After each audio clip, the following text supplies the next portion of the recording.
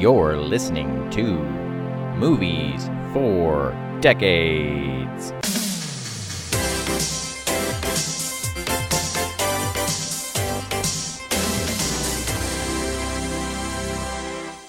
Hello and welcome to Movies for Decades. This is a movie history podcast in which we watch one film from every decade, starting in the 1920s and going to the this decade, which is the 2020s. My name is Colin Albee. Hi, I'm Helen Cottingham. I'm Chase. That's Chase Tennant. He's a filmmaker. He's a second-time guest. Are you our first-time, second-time guest? I think you are. I don't know who's been on the show this season. No one. No one yet. What? We've mostly just been kind of doing our own thing this season. And John Albee he's in the room right now, but he's the John Deucer this episode. He's producing this episode. He might come in to make a snark here and there. We'll find out. So the film we watched for the year 1962 is asking a question. The question is, whatever happened to Baby Jane? That is the question this movie seeks to answer. Chase, do you think what do you think this is the movie's answer to that question? So I guess we can spoil the movie, right? Oh yeah, We do Okay. spoilers on this. By the way, in case we never announced this at the beginning of our episodes, of like, we do spoilers on this show. Yeah. We don't even do a non-spoiler section. We just go like, so. So how about that ending, y'all? Well, to answer your question, she went fucking crazy. Yeah. So that happened. You guys hadn't seen this movie before, right? No, Nobody? I Me don't neither. know. Yeah. I bought it on DVD in like 2015 because I still buy DVDs. Because I'm just gonna old man it, and you're gonna have to pull my DVD and Blu-ray collection out of my cold, dead, arthritic hand. Honestly, you're ahead of the curve because physical media is definitely making a comeback. Yeah. Just Well, I because take people credit are- for that as a trendsetter and a just general Super hip guy. fashion icon, I guess. Then yeah, that's because of me. So you're welcome, Gen Z. Anyways, so yeah, no, she went fucking insane. And it's actually kind of topical right now too, because there's a book out right now from a former child star that didn't go insane, but kind of. Wait, who? So, I think her name's Jeanette McCurdy or whatever. She was on a Nickelodeon show, and Okay. apparently she had like a horrific experience as a child star, and she wrote a memoir about it. Oh, I think I was seeing this vaguely on making the rounds on the social medias. Which I want to read the book because it looks truly fascinating. But it's kind of like, this is a movie also about what fame will do to a person that early. So I thought that was pretty interesting and topical. But also, sorry, Joan Crawford, but this was the Betty Davis show. I mean, Yeah. yes, For real. I do have some things to add to that when we want to get to maybe the Oscar section of this episode. Helen, what do you think happened? Whatever did happen to Baby Jane? What's your take on that? She's right there. She never left. She never grew up. She was Baby Jane her whole life. And that's the problem, is when a little old lady is both a tiny child and an old lady, you have a dangerous combination of personalities who's going to tie you up and hammer people. Yes, insane.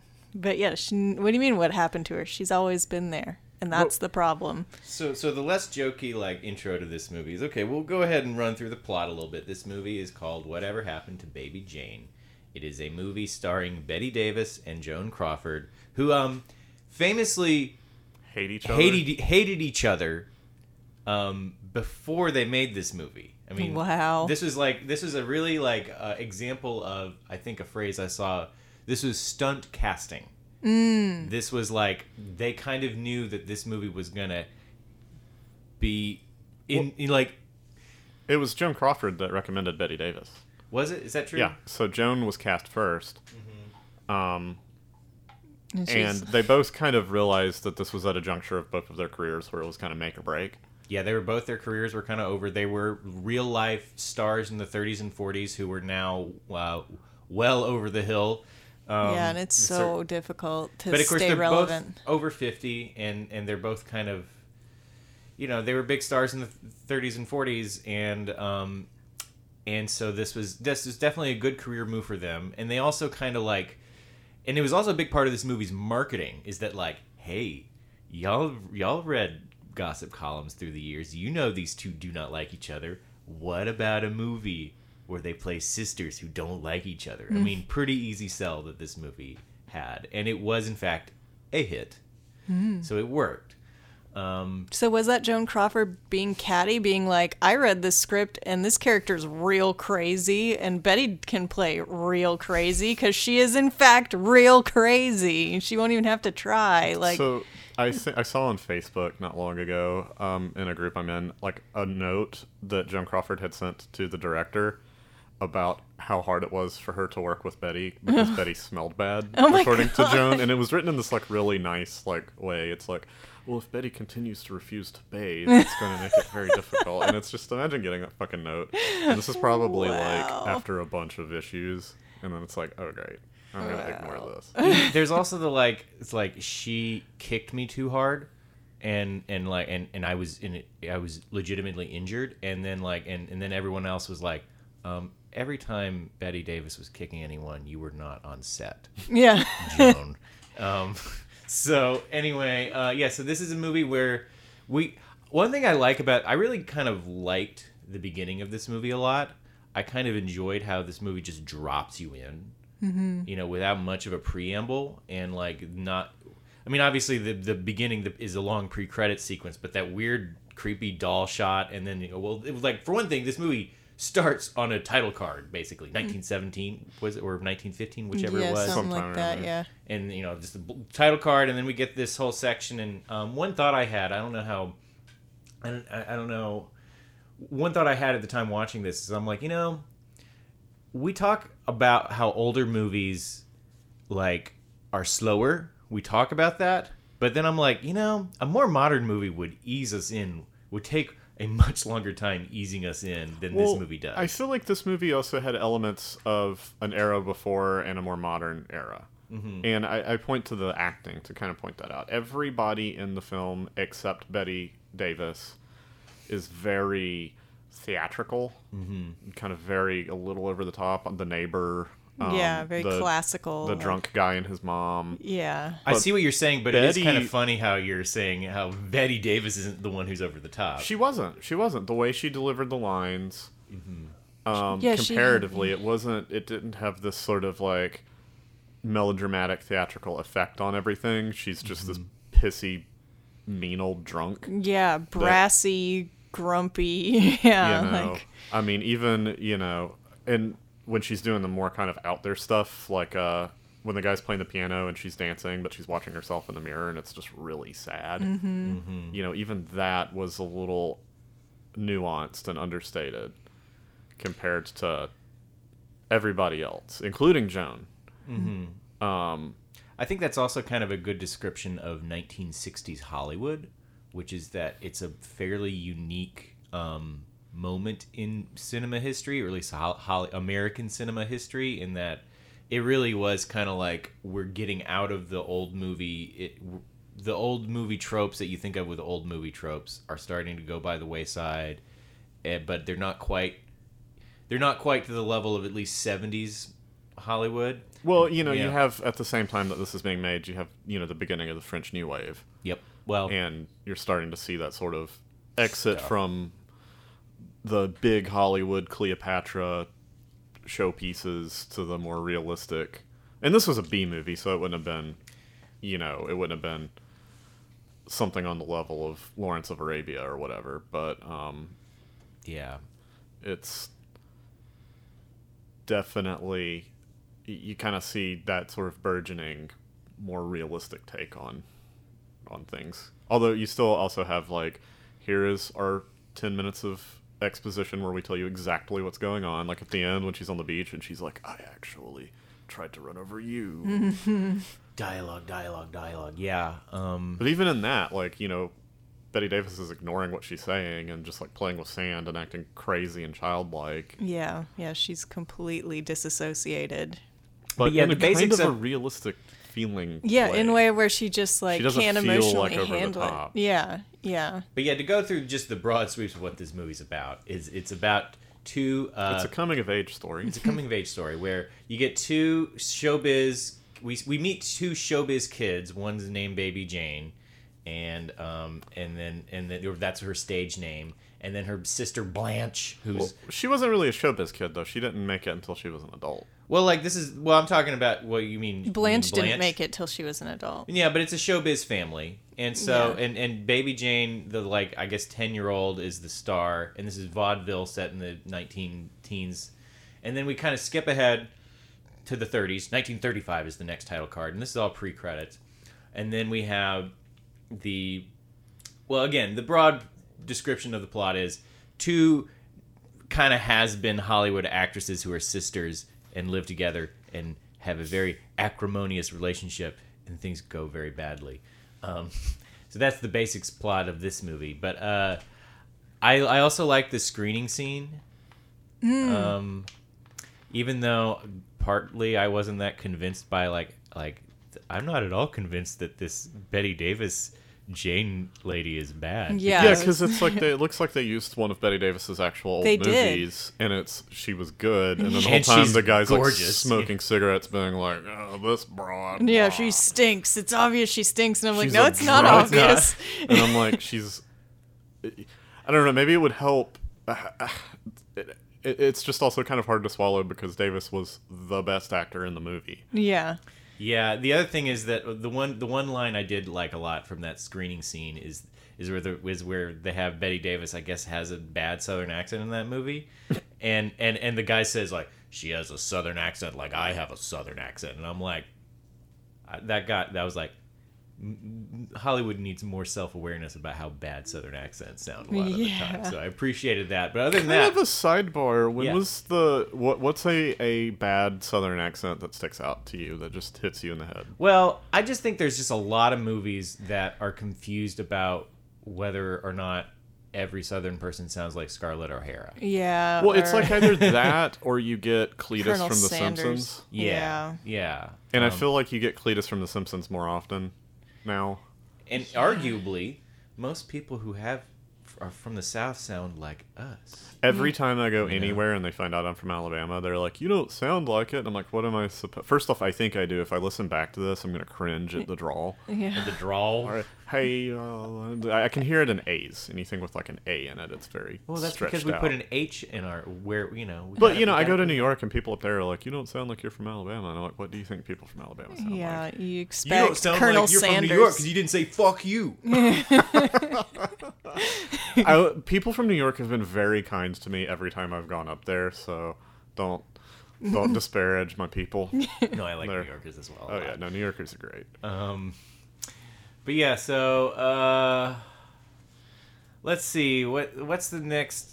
What are some things to sort of discuss about the plot of this I'm movie? still thinking about the premise that Betty Davis was the less talented of the sisters, and we're supposed to believe she was just a cute little kid, but once they both grew up, it was obvious that Blanche was the talented one. It wasn't just talent; it was that she was a drunk. Yeah, that's I think true. that's the part that's partly why I'm kind of with you in that it's not totally convincing, but I think the main point is that even at this point in her career, she has self-destructive, self-sabotaging behavior, and that is like. And meanwhile, Blanche is the sister who has her shit together and has a successful career, and I think that's a real like story that happens. So I think they sold that element enough. The in all Olsen that twins and Elizabeth Olsen. Yeah. I guess I shouldn't have compared her to that Nickelodeon star since it's like a completely different thing. But yeah. Well, I mean, it's not totally different Child just because stars, it does screw you up in different ways. I mean, yeah. then So and are you now, saying that there's some subtext there that maybe Jane wouldn't have become an alcoholic if she hadn't been a child star? Yeah, I think so. Okay, because I didn't pick up on that much. Well, that whole scene Because she was where being a dick over ice cream. yeah, but that's like a sign, I think, that But- she was like she was already expected to be treated like a queen and get her own way and get instant gratification, and then you're like that and you have no impulse control and you're never taught impulse control, and then you get introduced to booze. Like, And- what happens then, you know? And they're kind of portraying Blanche, the girl, as She was as- taught to be responsible. taught to be responsible, and she's just kind of overlooked, and she has to earn it. And lo and behold, she appears to have earned it. Yeah, and And, she's like intimidating these Hollywood guys in the screening where they're like, "Well, we can't say no to Blanche. Well, her contract's ironclad, so we can't get around it." Like, she's, working the system and, definitely has a clear-headed approach to all of this. So we pretty much talked for about as long as the pre-credit sequence is. Yeah. And the end of the pre-credit sequence is, of course, the accident where we're led to believe that Betty Davis runs over Joan Crawford with her nice whatever Rolls Royce car. By the way, they don't make cars that look like that anymore. That Sure car don't. was sexy. No Holy doubt. fucking shit. No doubt. Am I allowed to say fuck on this? Yeah. Okay, good. Because I've been saying it. What the fuck are you doing? Anyway, so But that all right, car.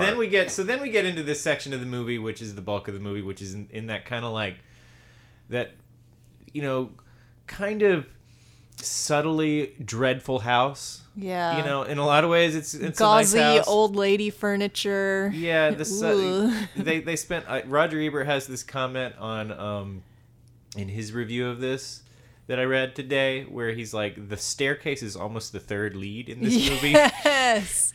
It was so busy and weird. And it just kind of added. Well, and to it's important to the, you trap Blanche upstairs. Yeah. And notice that she had bars on her window, Yeah. which they go out of their way to show you a shot of that the first time you see the side of the building. Mm-hmm. So I'm a little unclear on some of the. I'm kind of curious about your interpretation or if what I'm missing maybe, but I'm somewhat unclear on like the exact arrangement and how long this exact arrangement we see in this movie where Betty Davis is Joan. I'm kind of just using the characters, the actors' names. Yeah. If that's okay. We can do both, I suppose. Betty Davis is the caretaker for her sister Joan Crawford. And I'm a little unclear as to how long term that's been. I think we're looking at like the 20-year mark.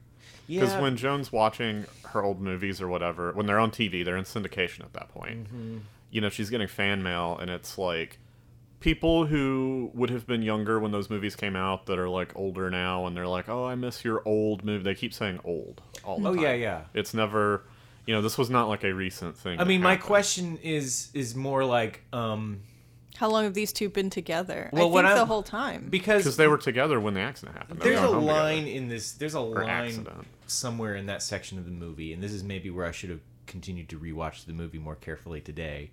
But like, there's a line where to me what it spoke to is that she's maybe been in and out of the house for the past 20 years. Maybe some of that time in rehab, some of that time not. Something about one of those lines where they're talking about the doctor. She needs but, to like, see the doctor again or something Yeah, like that. but either way, it seems like there's not. It does seem like the habit set forth in this is that Betty Davis has a lot of control, has a pretty tyrannical control over her sister's movements. They're in the house and they talk about, in the scene that you were talking about earlier when they're talking about her ironclad contract or whatever, they talk about her buying that house at that time while she's making the movies. And then it's portrayed as being sort of decrepit by the time we meet them. Mm-hmm. So they've been there for, I'm going to say 20 years is probably a good estimate. Yeah, I guess just my question is how much time has Betty Davis been running the show there? Probably the whole time. Yeah, I don't know. I think I'm... And especially if you look at the way people of that era would have viewed disability, they don't view it the way that it is. It's very much, you see, it's even in this movie being used as a plot device that like, oh, she's incapable of living without a caretaker, even though she's like just... Or even seeing guests. She's just paralyzed. And not Yeah. to mention the you fact know. that her sister's not qualified for this job. Yeah, whereas like today she would still be in movies. Yeah. Yeah, for real. So I think one flaw of this movie is I think Joan Crawford's character is so weak and like inconsistently like meek that it's almost hard to fully sympathize with her. Because, you know, there's several times where I'm like, and it's also not clear enough to me how, like it's clear enough Betty Davis's character's mental health status, but I feel like it's a little unclear how with it Joan Crawford's character is supposed to be. Yeah, I thought it was actually an interesting portrayal of the abuse and the kind of gaslighting dynamic where, you know, behind her sister's back, she's like, oh yeah, she's crazy. She needs to go to the hospital. She's not okay. Like, I'm doing everything I can to get out, and I'm going to fix this, and I'm sneaking around. And then as soon as Betty walks in, she's like, yes, ma'am, I'm sorry. I would never say such a thing. Like, just this fear that she has of her. To not stand up to her is just a sign of 20 years of abuse to me. And the other thing is that she talks in a much more self-assured way when her sister is not there. Yeah, exactly. Yeah, because she's terrified of her. Because Elvira, that's the housekeeper's name, right? Yeah, where they're actually, she talks like, oh, everything's under control with her. Yeah. And like, you're embarrassed that you're terrified of your abuser, so you put on a good face for other people and you act like you know what you're doing, and then as soon as the abuser walks in, you crumble. But then also, previous to this, she was willing to run over her. Yeah, but that's true. So she feels guilty about that. I don't know. That seems to be like that kind of threw it all off. I feel like you didn't actually hit her. Yeah, right? I feel like the psychology of her character is underdeveloped. It is, and I think that's a flaw. And like it makes me like find her story less compelling, and it just made my reaction to a lot of things happen in the movie of like line crossed like 30 minutes ago. I mean, as soon as we find out what happened to that bird, it's just like, okay. The other thing I think this movie teaches you is that the technology called telephones sucked until basically the late 90s. No, I was thinking about that too, because I remember like growing up with that version of a telephone before cell phones were so ubiquitous that it's like you could be in another part of the house and just pick up a phone and listen to somebody's call, and you couldn't use the phone while somebody was on the phone. And it was like, that seems to me today like such ridiculous primitive technology, and that's what phones were for like most of phones' existence. Yeah, to be clear, phones do suck now. But as a technology called a telephone, they're great. Phones suck now because I have Verizon. Sure. Sorry, they're not going to sponsor your podcast now. It's interesting. Thrillers used to be phone based in that that's off the receiver. It's unplugged. I unplugged it. But now phones are useful in thrillers because you get somewhere where you don't have service. Well, and I remember the great American, usually contrived. Yeah. The great American cinema icon, Rob Zombie, was talking in an interview about why he sets all of his redneck movies in the 70s. And it's because you don't have to like have the obligatory, why don't you just use the cell phone? Yeah, why don't you just call? Yeah. It's like, well, they don't have cell phones. And that is kind of a thing that it's like, especially for a horror movie like this, to where it's, okay, we have to explain the obvious reason why they don't have phones. And then 20 years from now, when you can get service in the middle of the Sahara, I don't know how they're going to explain that. How are they going to have thrillers anymore? It's like, well, I didn't charge my battery. Or I didn't pay my bill. That. Yeah. It's like every character. Yeah. No, I think in the middle of the Sahara, you can definitely not be charging your solar battery. You panels. need to stop playing Pokemon Go and straighten your battery. It has a solar skin on it. It has a solar skin on it. Yeah, it's going to be less and less. We're going to have to find ways to make thrillers thrilling, even though everyone can communicate with everyone all the time. The truth is that they could just have them call 911 and the response time is so shitty that they get there like right at the end of the movie. Yeah. And then shoot everybody. God. So what's like a particular thing in the plot of this movie y'all want to unpack? I mean, I was really interested in that dynamic, and you're really making me think with that. Because I was fully sympathizing with Joan Crawford in the beginning. I was like, oh my gosh, this is like Rear Window. This is like classic, like wheelchair thriller, person trapped in a space with a monster after them kind of vibe. How exciting, how cool. Like she's in this weakened position and has to improvise and get out of it, and she can't, and the letter got thrown out the window, and the wrong person picked it up. I didn't understand why she's writing a letter and not just yelling at the lady. She tried to yell, but she didn't hear her because the radio was on. So turn the radio off and yell again. Come on. She's not very resourceful. So maybe I'll put my cards on the table a little bit more, which is that I don't think I really particularly liked this movie. Okay. I enjoyed it. I found it to be fun generally, but I didn't particularly like it. And I think that's partly, I think because this movie, I found the flaws didn't help me to become emotionally invested in it. I mostly enjoyed it as kind of a camp movie. Okay, Helen, we can both now attack Colin personally Yeah. for being wrong. Go ahead. So, Aren't you so excited? I'm didn't not lead with attacking that. you. but yeah, this was. I mean, I think also you're doing that thing that a lot of people do to horror movies, to where you said you enjoyed it as like a camp movie. Well, that's what it is. Yeah. And just because it's not. It's a horror movie.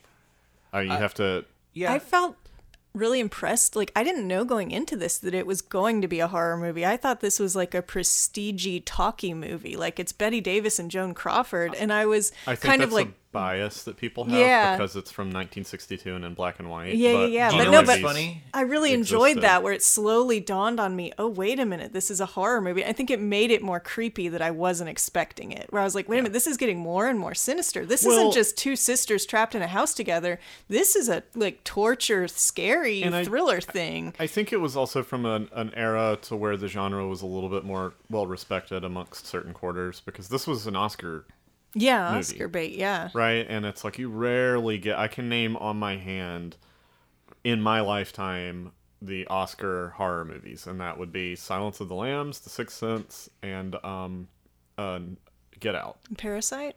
I get Parasite. I wouldn't really consider that a horror movie. Okay, it's not a horror movie. And I guess maybe gross fish sex movie might count. Oh, yeah. It's more of a fantasy movie. But if you got some bad fantasies, It's a bad romance. you know? we're talking about The Shape of Water, by Yeah. the way, aka gross fish sex movie.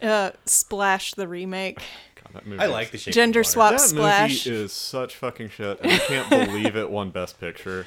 And I forgot what else was nominated that year, but I'm sure it was better than that.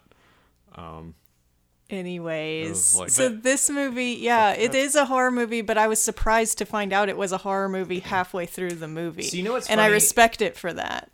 I got this movie for years superficially confused with another black and white movie from the 1960s that poses a question. That, of course, being Who's Afraid of Virginia Woolf. Oh. And but I did actually watch Who's Afraid of Virginia Woolf a couple years ago, like on Netflix, like by myself, where I was like, and I literally started playing the movie, and I like at some point during the credits, I went like, isn't Bette Davis in this movie? And I literally hit pause and like looked up, and I'm like, I thought this was Whatever Happened to Baby Jane. I'm like, I had those movies completely confused, and so that's something that I guess. So therefore, I guess I did know more what kind of movie I was watching this time around. I like those titles too that pose a question. Mm-hmm. Like for Shape of Water, it could have been called like, Why is this fish so sexy? Why do I have these feelings? Who's afraid of fish kinks? Yeah. Can you get fish pox from this? Okay. Why do I have scars that look like gills?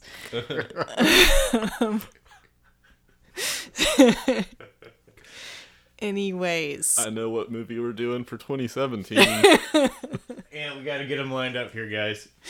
So, yeah, the other thing I think there's a superficial similarity between these two question posing movies is that, like, one of the things that's a theme that we keep picking up on in this podcast is the Hays Production Code. Yeah. And so, one of the things I think this movie would have benefited from is the Hays Production Code is starting to die by the early 60s, but But not it wasn't dead gone yet. till 68, right? Yeah, well, that's kind of the date that people pick because that's when the rating system is born, which is the sort of What replaced it? what replaced it, basically. What did they ever retroactively rate things? Like, does Whatever Happened to Baby Jane have a rating? I don't think so. Okay, because it's like I think they do that sometimes when they re-release movies sometimes. theatrically. Surely to God, it's had a theatrical release since 1962. But I think I think they do that only like if it's a movie. It seems like I don't really get why they retroactively rate things and why they don't. But I don't think this one. I think it just gets that NR, which is what most things are rated. Yeah. I have a phone. Yeah, here. we'll find I'm out. gonna But yeah, see. so I think one thing I found out when I was I might studying Google this other topic, stuff instead, like live on your podcast. I feel like this movie could have benefited from the Hays Code being a little bit more dead, and this movie going a little harder. And then meanwhile, I was thinking like, Who's Afraid of Virginia Woolf is a movie that really benefits from that. And sure enough, Who's Afraid of Virginia Woolf is the first movie that gets a rating from the MPAA. It was like... Didn't it get a pretty hard rating too? What? Who's Afraid of Virginia Yeah. Woolf? What it got was suggested mature audience, like SMA. And that is what became the rating system. But that was the first. But that movie was the first. And I think that movie really benefits from, and it feels like kind of an adult drama in a way that this one just... Like a modern adult drama in a way that this one is almost there. I also think it's funny how they get away with saying the word bitch early in the movie, remember? Where she mouths it, but then the buzzer, kind of tunes it out. And I'm like, they still couldn't quite do that. Yeah. But they're figuring out ways to get around it. But yeah, pretty much by the late 60s, it was effectively dead. And then they're like, well, we're going to have a rating system. That's our replacement. So yeah, if this had been post-code, it might have been more scary and more intense and more thrilling and generally more horrifying. Is that what you're saying? I think it just could have. I think it just would have benefited from being. I think the emotional end of it would have benefited from being a little bit more raw. That's what I think. I think, because I kind of know what you're talking about with the ending, and I think this is maybe just an issue with films of the era, but it would have benefited with a couple of things if it had kind of gotten out quicker. Yeah. Right? We kind of meander at the beach for a little too long with like the cops sitting there and then staring at her car with their mouths open for a and long then, time. Like, the ice cream thing. And then also I really don't think that the twist of it turning out to be Blanche, Joan Crawford, who tried to run over Betty Davis, really is much of a gut punch.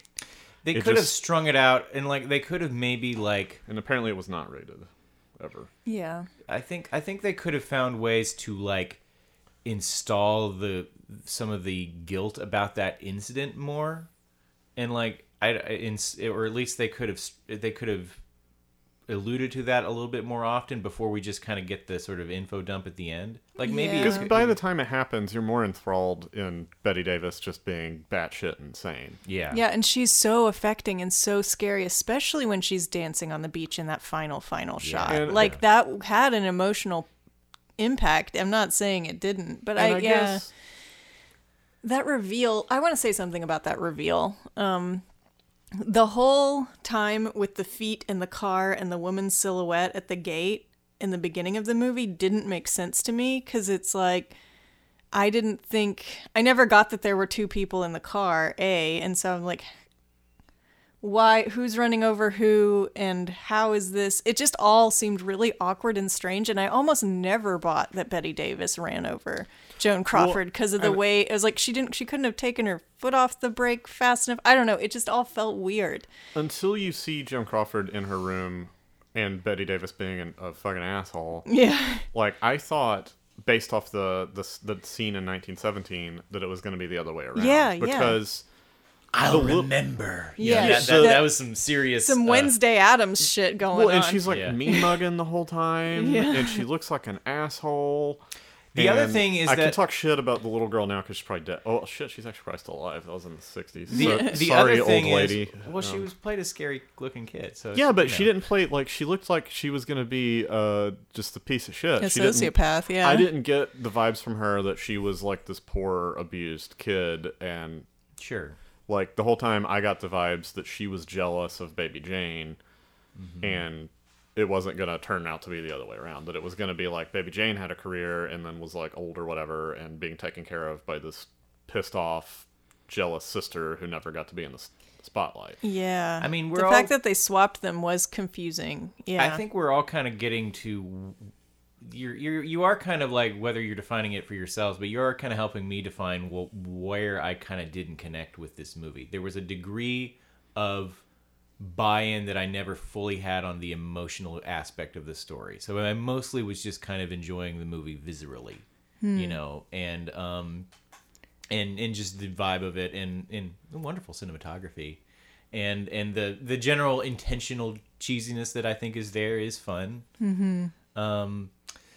Then I think that it declaws the power and the commentary on how messed up being a child star can make you by making it the sister whose fault it all is. Like, kind of, like, why can't Betty Davis just be crazy and screwed up because she got way too famous way too young?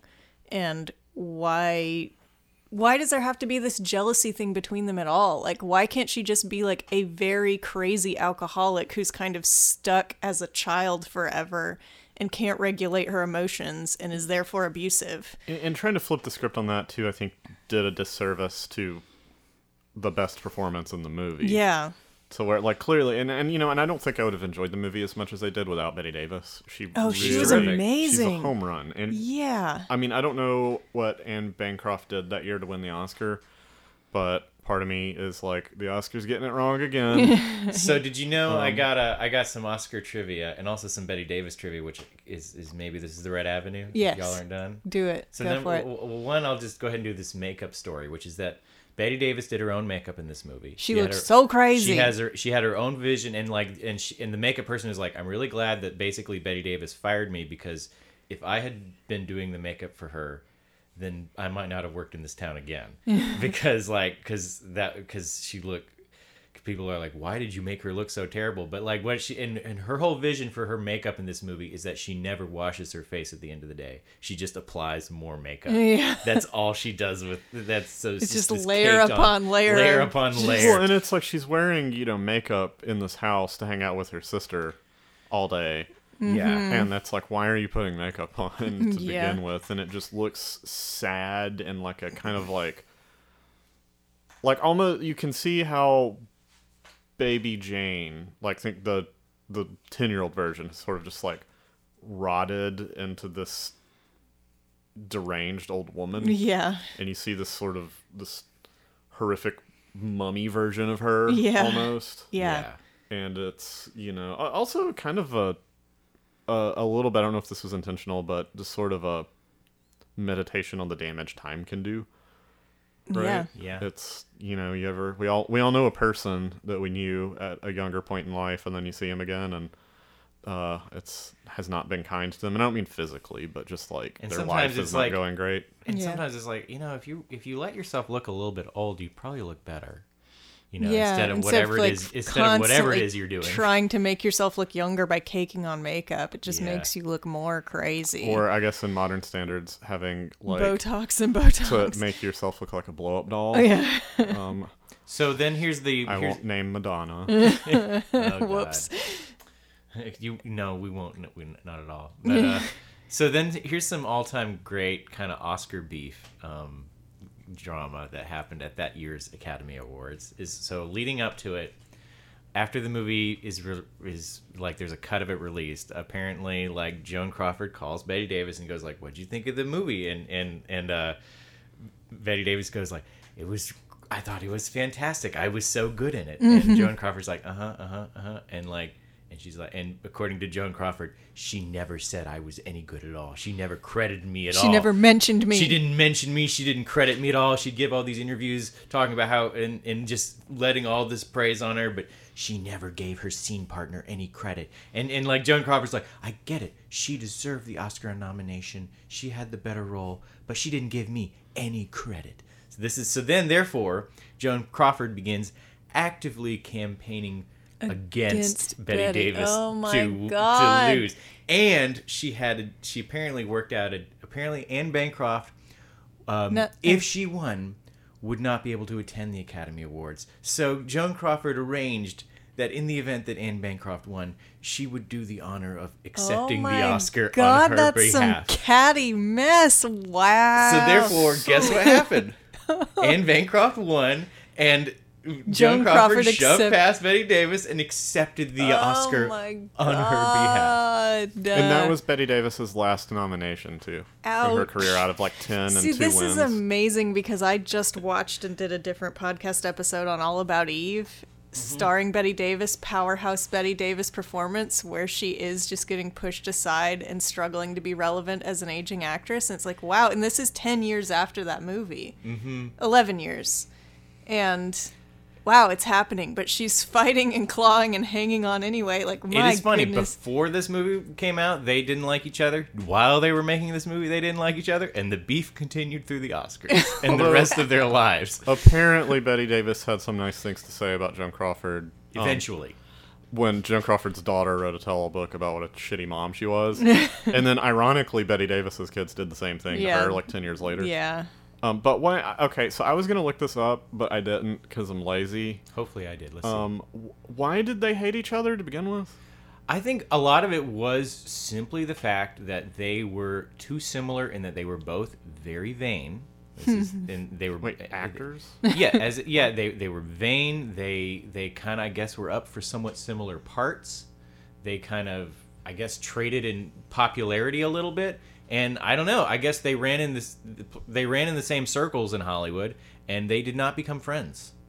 They they just They were actively- rivals. They were rivals, and they also did not like each other. And basically, according to people who knew them, were like, yeah, they were very similar. They were both mean and vain. And Man, so yeah, that's another thing about this movie that, like, my feminist hackles started to get raised and then they laid back down, where I was like, this is just a pitting women against each other movie written by men. But then I was like, nah, this is fun, though. Like, this is a horror movie, and sometimes crazy people be crazy, and it doesn't matter what gender they are. I mean, does this movie not pass the Bechdel test in Oh, flying colors? yes, it does. So go back though to you talking about the ending being more raw. You know, I was just thinking about that over the last few minutes. And one thing that I kept thinking watching it while it was going on for too long is that wouldn't it have been so great if instead of all that back and forth with between Crawford and Davis, if they had just found Jane with Blanche's corpse there? Yeah. Yeah. And like Yeah, that would've been so is much how more it That ended. moment where she was making the little sandcastle with the bucket, I thought she had completely buried Joan. Or if and Joan's just dead next to her, and Yeah. she's talking to her, yeah, and then that's how they find her. yeah. Which they kind of did, because like it, you don't explicitly see it, but it kind of implies that she's when Betty Davis is dancing and the crowd's forming that Joan has passed away at that point. So I Yeah. did just rewatch. I did come downstairs for the very ending and to rewatch it, and I was very carefully trying to watch because it's this big wide shot is the final shot, and I'm trying to read the body language of the cops who find her and to see if like there's some sort of slumped shoulder thing, but I didn't really. They seem to be speaking to her, so I thought Yeah. I got the impression that she was alive. So it's a weirdly like it almost I kind of got the same impression from paying closer attention. Well, then why and would you have all that dialogue about I'm dying, all this? I'm I don't kind of know. wondering if this movie's is shorting itself a little bit. Yeah. But it's a vaguely happy ending. Or was that a thing where she was supposed to be dead and Hollywood censor Production culture of code the still time not dead, but dying but not dead. To where- I don't So know. she can't die because of the production code, Or and she they're can't be trying a to- corpse on the beach because of the Yeah. production code. Or this movie just wasn't fully comfortable fully going in. Yeah. Because there's plenty of movies that are pretty emotionally raw that still fit the production This code. is a year or two after Psycho. Yes. This is 2 years Yeah, after no, that's Psycho. another question I have. Whereas they on the Wikipedia article it says this movie started the psycho biddy genre. And well, The there's hagsploitation is one word I thought was fun. exploitation, where it's like a series of horror movies where it's a crazy old lady, and I was like, but wouldn't Psycho have started that? Even though the big technically reveal that it's- wasn't what that was, but that's Yeah. what they led you to believe. I guess because at the end it's not a crazy old lady, it's a But it's still the Crazy fear of middle-aged that man. movie for a lot of the movie is that it's it's definitely a psycho biddy. I mean, that movie mostly was really just stood out for that era because it was effectively it's the first slasher. Yeah. And that's what it's in some ways most similar to. And so it's just, I don't really think that movie started any trend other than whoa. and this You isn't know. a slasher. No. No. So Yeah. But yeah, the psycho biddy genre, I thought that was so funny. And Yeah, I guess that is a thing. The crazy old lady thing. Yeah.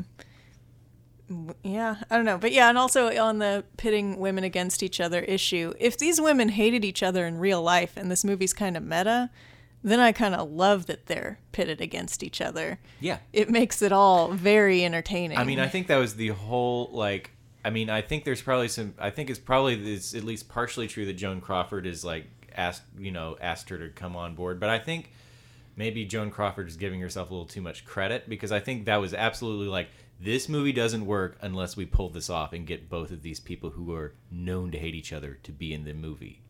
You know, like, I think it's hard to imagine this movie working without that energy. You know. So, and obviously it helped it be a smash hit. They need to remake it with Will Smith and Chris Rock. But don't change the genders, have them play women. Yeah. Oh no. But who So would then it's play like a Baby Medea Jane? movie.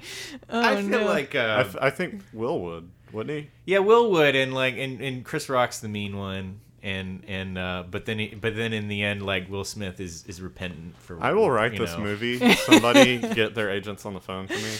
Yeah.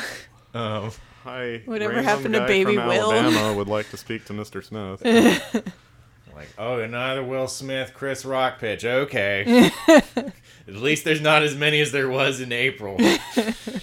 There's a lot of movies you could do with them too. But I think another thing Roger Ebert made a point about, which is that it's actually hard for us to imagine, like, exactly what these actresses did to themselves for this movie. You know, where it's a little bit like his analogy was like, it's like Julie Roberts messes herself up this much for a movie, or like That makes herself look that gnarly. Yeah, makes herself look that gnarly. And maybe that kind of thing maybe wouldn't stand out as much because we have a longer precedent of actresses de-glamorizing themselves. Yeah, But, that's like, kind of how you got an Oscar there for a minute, like Monsters Ball and But I think this movie was another one. What was Halle Berry's?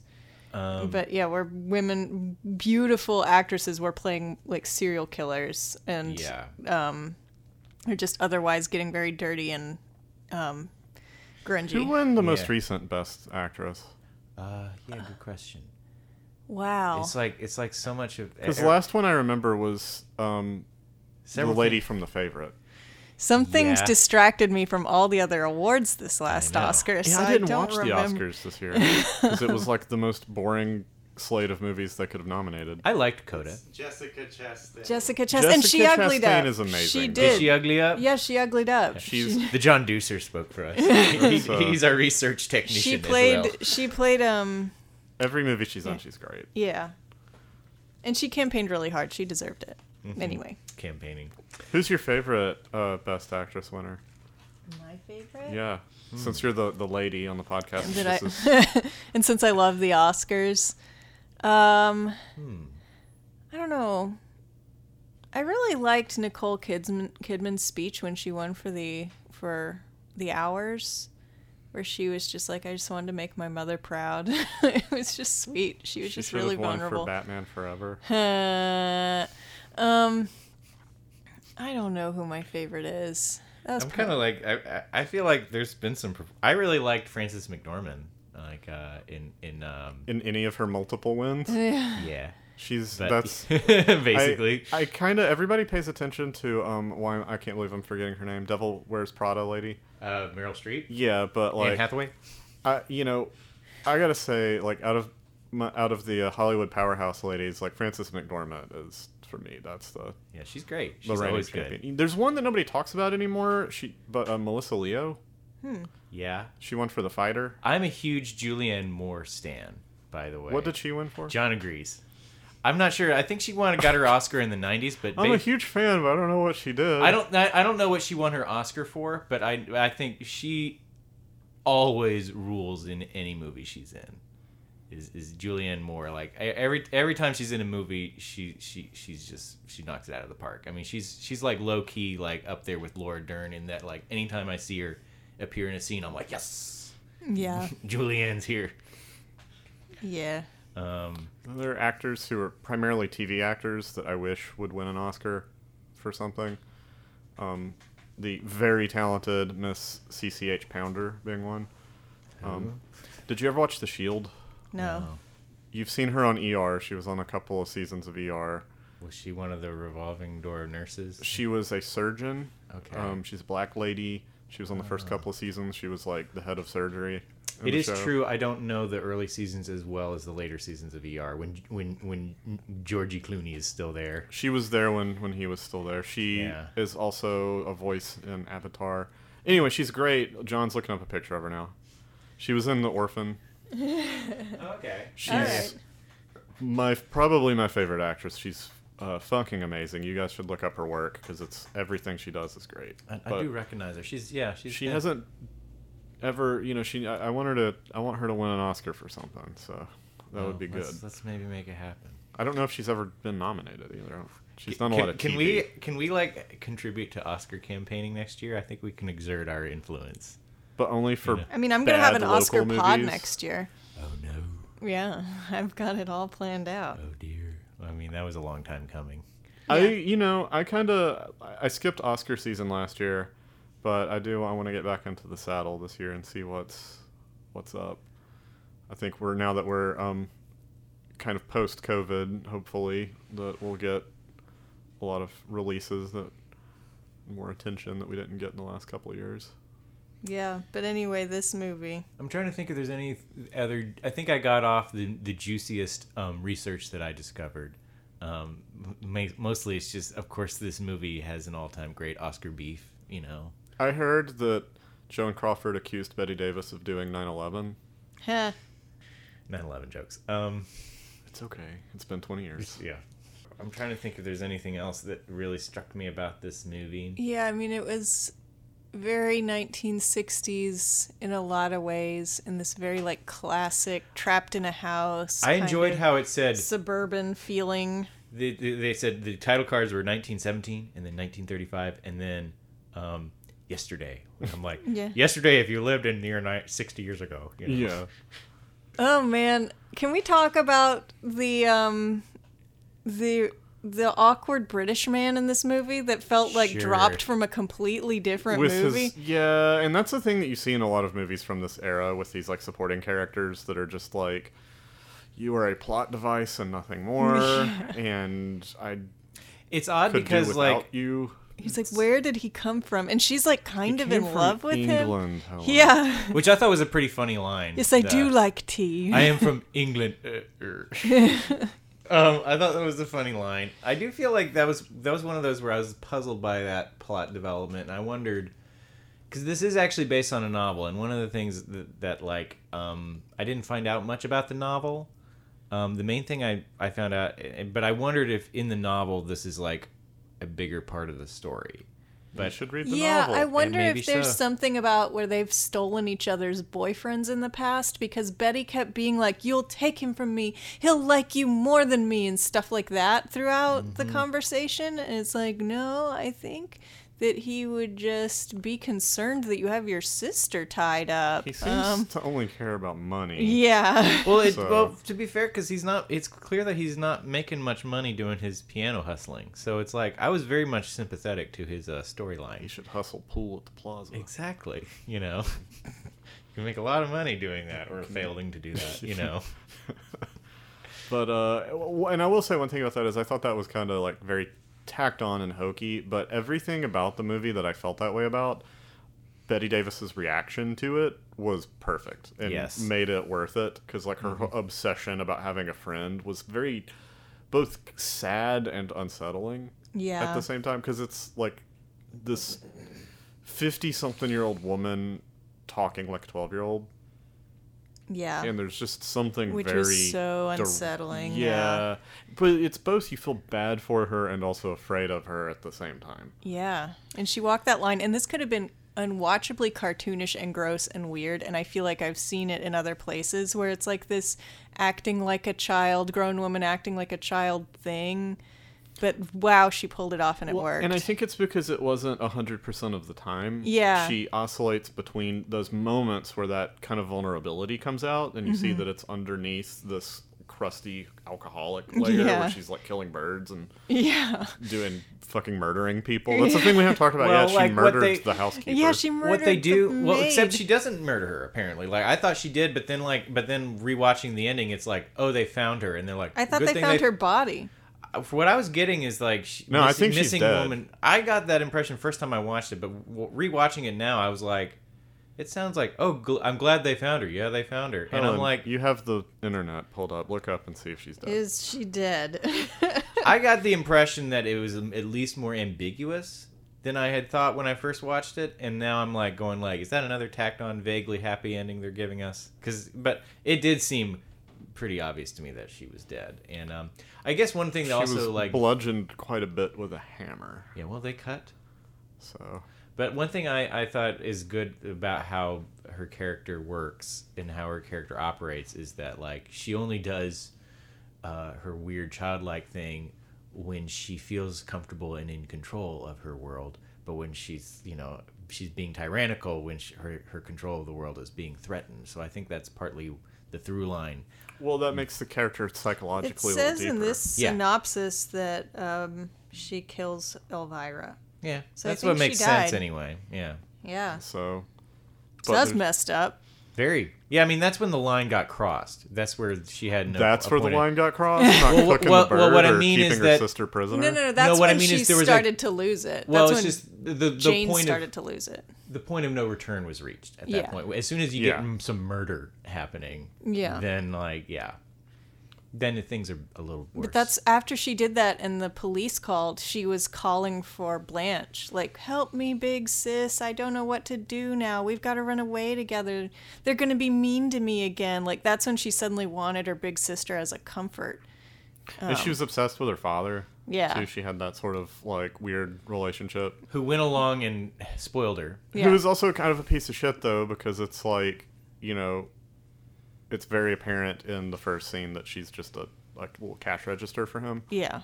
Yes. So, and her mom is there was kind of that, like, it's like Baby Jane clearly takes after her father while Blanche takes after her kind of pushover mother. yes. Yeah. I think that was clear. Yeah. So yeah, that's one of those things where I think they could have. Well, I think there's enough there. And of course she sort of.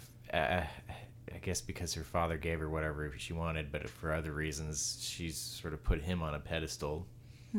Well, and it's also, she associates, I guess it's kind of like Baby Jane is that guy from high school who peaked early and now he has a shitty life, and it's like you run into him at the gas station and he's like, hey, you remember 10th grade? Yeah. And I'm like, yeah, but like I remember 8th grade. Good movie. that was many years ago. Have you not done anything since then? And he's like, well, no. So that's kind of that. She's like, Yeah. also, what she's- happens when you peak as a child and then you have to live the majority of your life in the shadow of that thing that you did when other people are like, busy not peaking? Yeah. Yeah, it's a really sad commentary on child stardom, and it's amazing that how self-aware they were then and how it's still a problem now and nothing's really changed. And I was wondering if it was some kind of commentary on Shirley Temple. But as far as I know, Shirley Temple wasn't screwed up. You know what? I think there was a real story. Like, I don't think Shirley Temple was that screwed up. Like, Yeah, I but think like, she was okay. I think I think this is vaguely based on, or there is a similar story, sort of Hollywood legend of a silent movie star who was accused of murder in the early 20s. And I think she was never charged and never went to trial or anything. It kind of got shoved under the rug, but it did destroy her career. And so, but she lived into the 60s and 70s as a increasingly weird and reclusive old woman somewhere living in Hollywood. And like that's a part, that's sort of a Hollywood true myth, if there is such a thing in Hollywood. Yeah. And that like this movie, I think, is influenced by. What a weird town LA is, that there Yeah. are just old stars what? lurking in their homes trying to be normal people all know what? over the Old place. Axl Rose.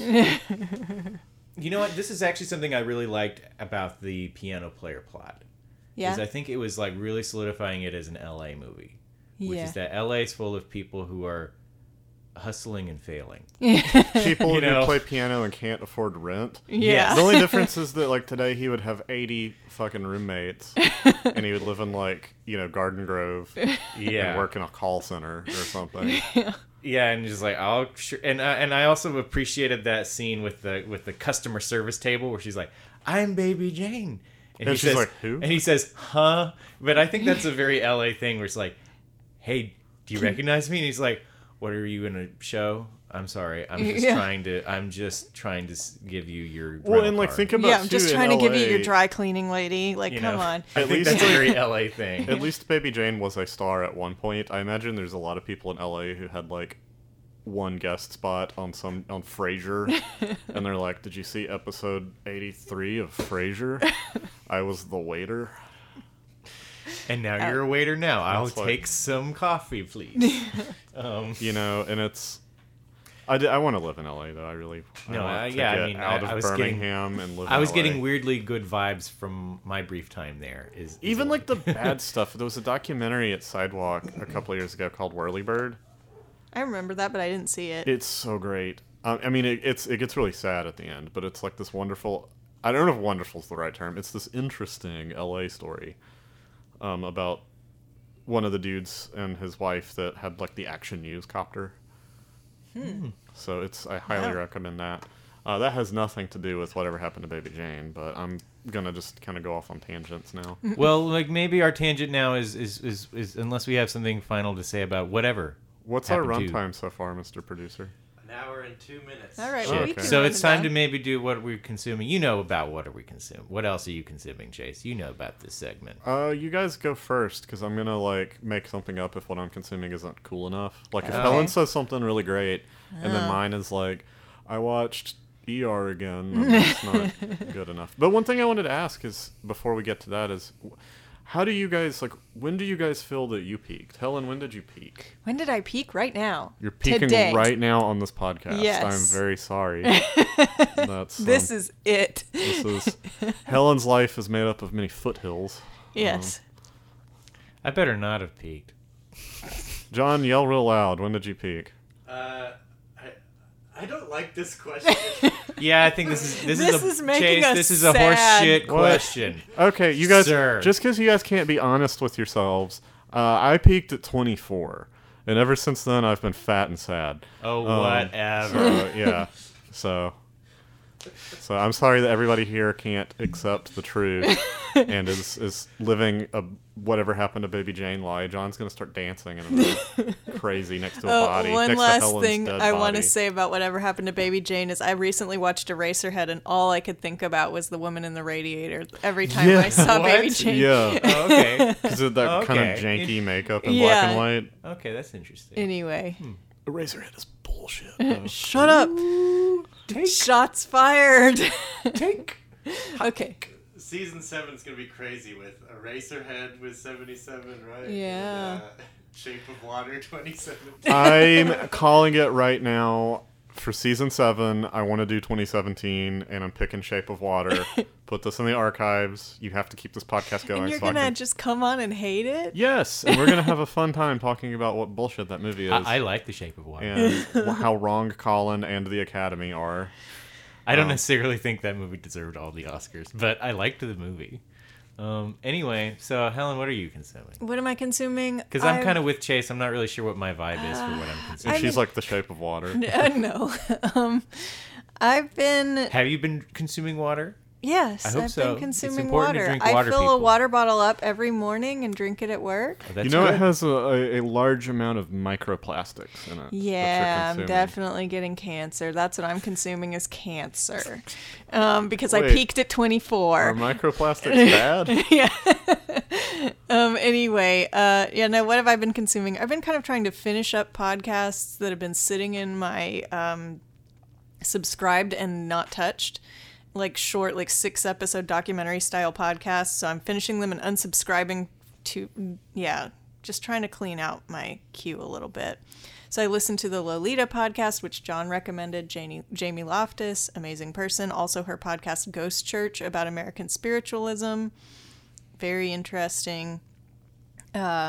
Listen to a podcast called The Promise about segregated schools in Nashville. I listened to Floodlines, which was about Hurricane Katrina. I've just been educating myself about random, like, short burst documentary style, concise little podcasts that explain one subject in extreme detail. And it's been fascinating, and that's what I've been consuming. Can you send me some recs based off of that? Do you You're want... asking Helen to give Rex on Yes. podcasts? Just get on the book Buckle up. and send me some recs, because my usual podcasts consist of political podcasts, true crime, and 90s professional wrestling. I feel like I've tapped out all of those. Yeah. I mean, sure. Not right now, but yeah. So I've seen some good movies recently, but I also I went to the bad movie night on Friday and saw The Happening, which is a from Woof. Is that an M. Night Shyamalan joint? M. Night Shyamalan joint, and that was definitely in the point of his career where like he was already a joke. Like that movie came out in 2008 and I missed it partly because the buzz was Has not it been good. that long? I know, and watching the movie, like aside from the fact that Bad Movie Night is fun because people were making them jokes, and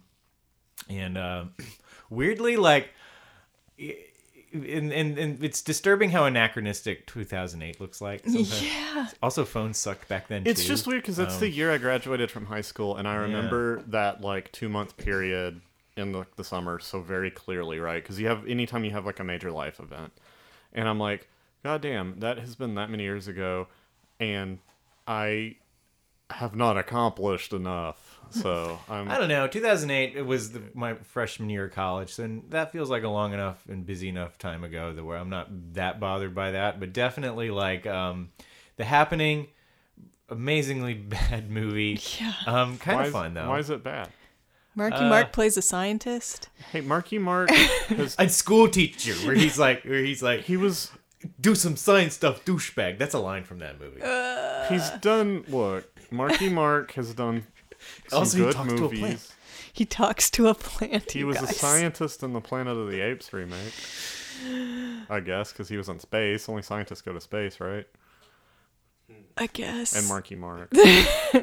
Anyway. Yeah. So I also saw some good movies here and there. Did you see Bullet Train? Did you end up seeing it? No, and right now I'm just thinking about how like Marky Mark should have played Oppenheimer in that new movie. And how that We're would've- trying to make a bomb here. with like a bad Boston accent. Oh my god. What was the quote that the Mars Destroyer of Worlds quote or whatever that Oppenheimer cited? When they... Now I become death. Now I become death. Yeah, imagine that, but with Marky Mark saying it. Yeah. Now I become death. Say hello to your mother for me. Yeah. So that movie is peak like laughable Mark Wahlberg, except that he's the lead of it. A lot of fun. Like Zoe Deschanel's in it for some reason. For some reason, the dumbest joke is Nobody has talked about her in a I while. know she's and for some reason like one of the worst jokes got one of the best laughs among people making fun of it at the Sidewalk Cinema, where she picks up the Zoe Deschanel got a missed call from someone named Joey, and someone said that's from Joey Deschanel. Wow. not that funny. I don't get it. and It rhymes. and I got an okay laugh from when I entered the. I got back with a beer after I went on a beer run and then came back in and walked past people in the back and said, "What's happening?" And by the way, if you took a shot every time they say the word "happening" in The Happening, then I mean, you could die because that's dangerous. literally they say something's happening. What's the movie Happened about? A lot. Like everybody just disappears or something, right? Is that what The happens? concept of the movie is that for some reason There's the aliens. wind blows and there's spores in the air or something, and people start to kind of get spacey and then violently commit suicide. So it's kind of like The Crazies a little bit, but instead of killing other people, they just commit suicide. Yes. And it's not as good as The Crazies. The Crazies is a good movie, by the way. The remake or the original? I actually I've only seen the remake, and I like the remake. The remake is excellent. I haven't Yeah. seen the original, even though it was a Uncle George movie. Okay, good. So we're on the same page. But I've heard the rem- original is actually kind of bad. Really? Yeah, I thought that's when I saw it in the Dollar Theater a long time ago. No, it was the remake with Timothy Olyphant was, God, that was Probably one also of the best 2008. remakes. Yeah, no, that was 2009. Yeah. Or maybe 10. It was around there, and God, I can't believe it's been that long. Apparently, that's one where M. Night tried to defend the movie. Like, what? I set out to make a B movie, and they're like, and you're like, quit insulting B movies, bro. You know.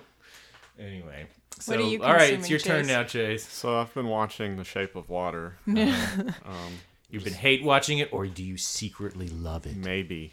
No, what I've really been watching Just is... like she loves the fish monster. She don't secretly love the fish monster. She She's don't all secretly. in on the fish monster. Yeah. It's kind of... She all up in. And then, like, she's the good guy, and I'm like, that's, lady, bestiality's illegal. You're you're not kink the shaming, fucking Chase. good guy. It's not right. The FBI dude that they made seem like an asshole is actually the good guy here, and that lady is the bad guy, and she shouldn't have been allowed near the fish monster for obvious reasons. I like She how much better assaulted you him. remember this movie than we do. I mean, I don't even think the fish monster can, like, consent to that legally speaking. So Hollywood, with their terrible pro-fish sex values, once again coarsening the culture. Yes. Anyway, what I've really been consuming is I've started from the beginning watching Parts Unknown. Oh yeah, Because Good show. Anthony Bourdain, may he rest in peace, an absolute treasure. I've only been doing this recently, so I am doing the third episode tonight. The second episode was L.A., actually. And he went to a lot of wonderful Korean places in L.A. And next time I go to L.A., I want to hit up some of those places. I only went to Thai. I think the only Asian restaurants I really went to, because I wasn't doing a huge food scene, were Thai restaurants. Yeah. And Well, he spent a lot of time in Koreatown. I think he did multiple episodes in LA, so I'll see the other ones as I progress through the series. And he might have done some on his previous shows, too. But I love Anthony Bourdain. If I could have had any job in show business, it would have been working on his show. Everything about him was amazing. And the Myanmar episode, which was the first one, was great and also a little scary. Have you guys seen it? Mm-mm. So they go out of whatever the capital city of Myanmar is to the country, and they get on this fucking train, and doesn't look very safe because it's just jerking back and forth, rocking, and they like take the camera guys filming it while they're traveling, and it's like this thing's gonna come off the rails at any minute. But it was also so cool to get to see a country like that and get to go to a place that, like, as an American, you wouldn't go on vacation to Myanmar, right?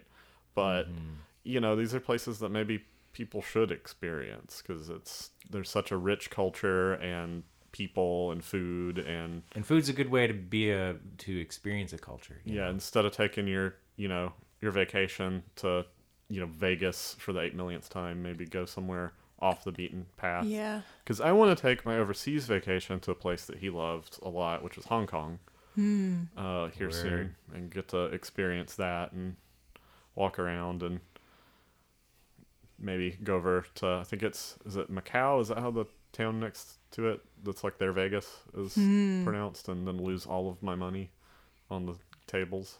Yeah. Except for the last time I was gambling, I was doing very good until Hugh, who's not here right now, made me leave.